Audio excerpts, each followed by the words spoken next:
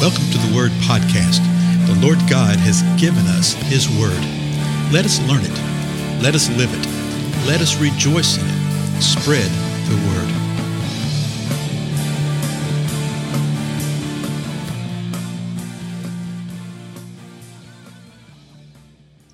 Blessings, everybody. This is Dale. Thank you so much for joining with me today on the Word Podcast. Tell you what, we've been going through the book of Colossians and seeing some serious stuff, have we not?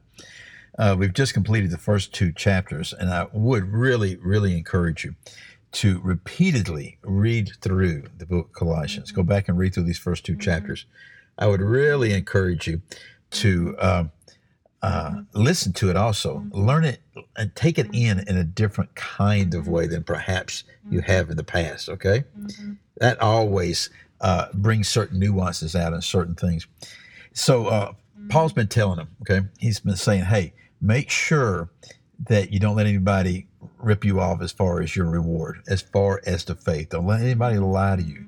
Know what the truth is. Know who the Lord is.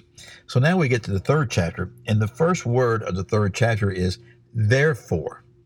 Okay, therefore.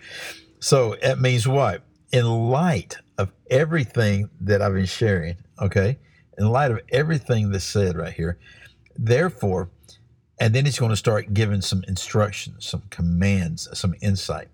He says, therefore, if you have been raised up with Christ, okay, if you have been raised up.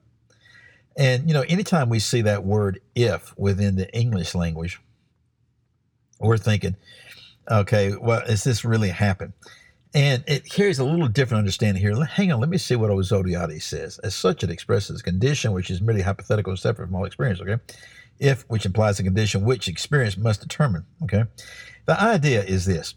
Sometimes it can mean in the same way that we mean it, like, okay, if this is who you really are, if you've been raised up with Christ, not to draw doubt into somebody's mind, but to draw an awareness, you need to make sure that you are raised up with Christ.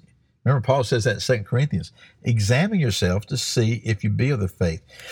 It can also mean that since you have been raised up with Christ, okay, it carries that idea. And both of them apply here. He's writing to people who are believers, but some of them may have been distracted. Some of them may have been caught up. Some of them were caught up in all the stuff he's previously mentioned. So he's saying this, if you're raised up with Christ, then here's what you need to be doing. If you've been raised up with Christ, keep seeking the things above, where Christ is, seated at the right hand of God. Now remember, they were being tempted by all sorts of things, by people who were worshiping angels, by people that were giving far more import to the visions that they were creating in their mind rather than the Word of God. There were all these things that were coming against the body. It's the same way today, folks. It's the same way. Sometimes it's the same type of thing. There's entire portions of the body of Christ that get caught up in worshiping angels, okay? They get caught up and they just want to hear a new word. They just want to hear a new word rather than knowing the Word of God, okay? And so they get distracted by these things. And he's saying, no, don't do this. Most of us experience that kind of stuff more from a denominational distinctive, or more from a local church body distinctive. And what I mean by that is people talk about going to church. People talk about their organization far more than they talk about the kingdom of the Most High God.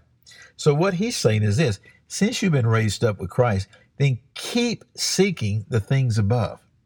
Keep your focus on the things above. And well, where's the things above? He tells us point blank, where Christ is seated. It's where Christ is. He's seated at the right hand of God. There's several places in Scripture that tell us this. This is point blank. The Lord Jesus is seated at the right hand of God the Father. And we are to be seeking the things above. Well, what are these things above? Well, I think we'll see these, and we've seen some of them already as we go a little further through, okay?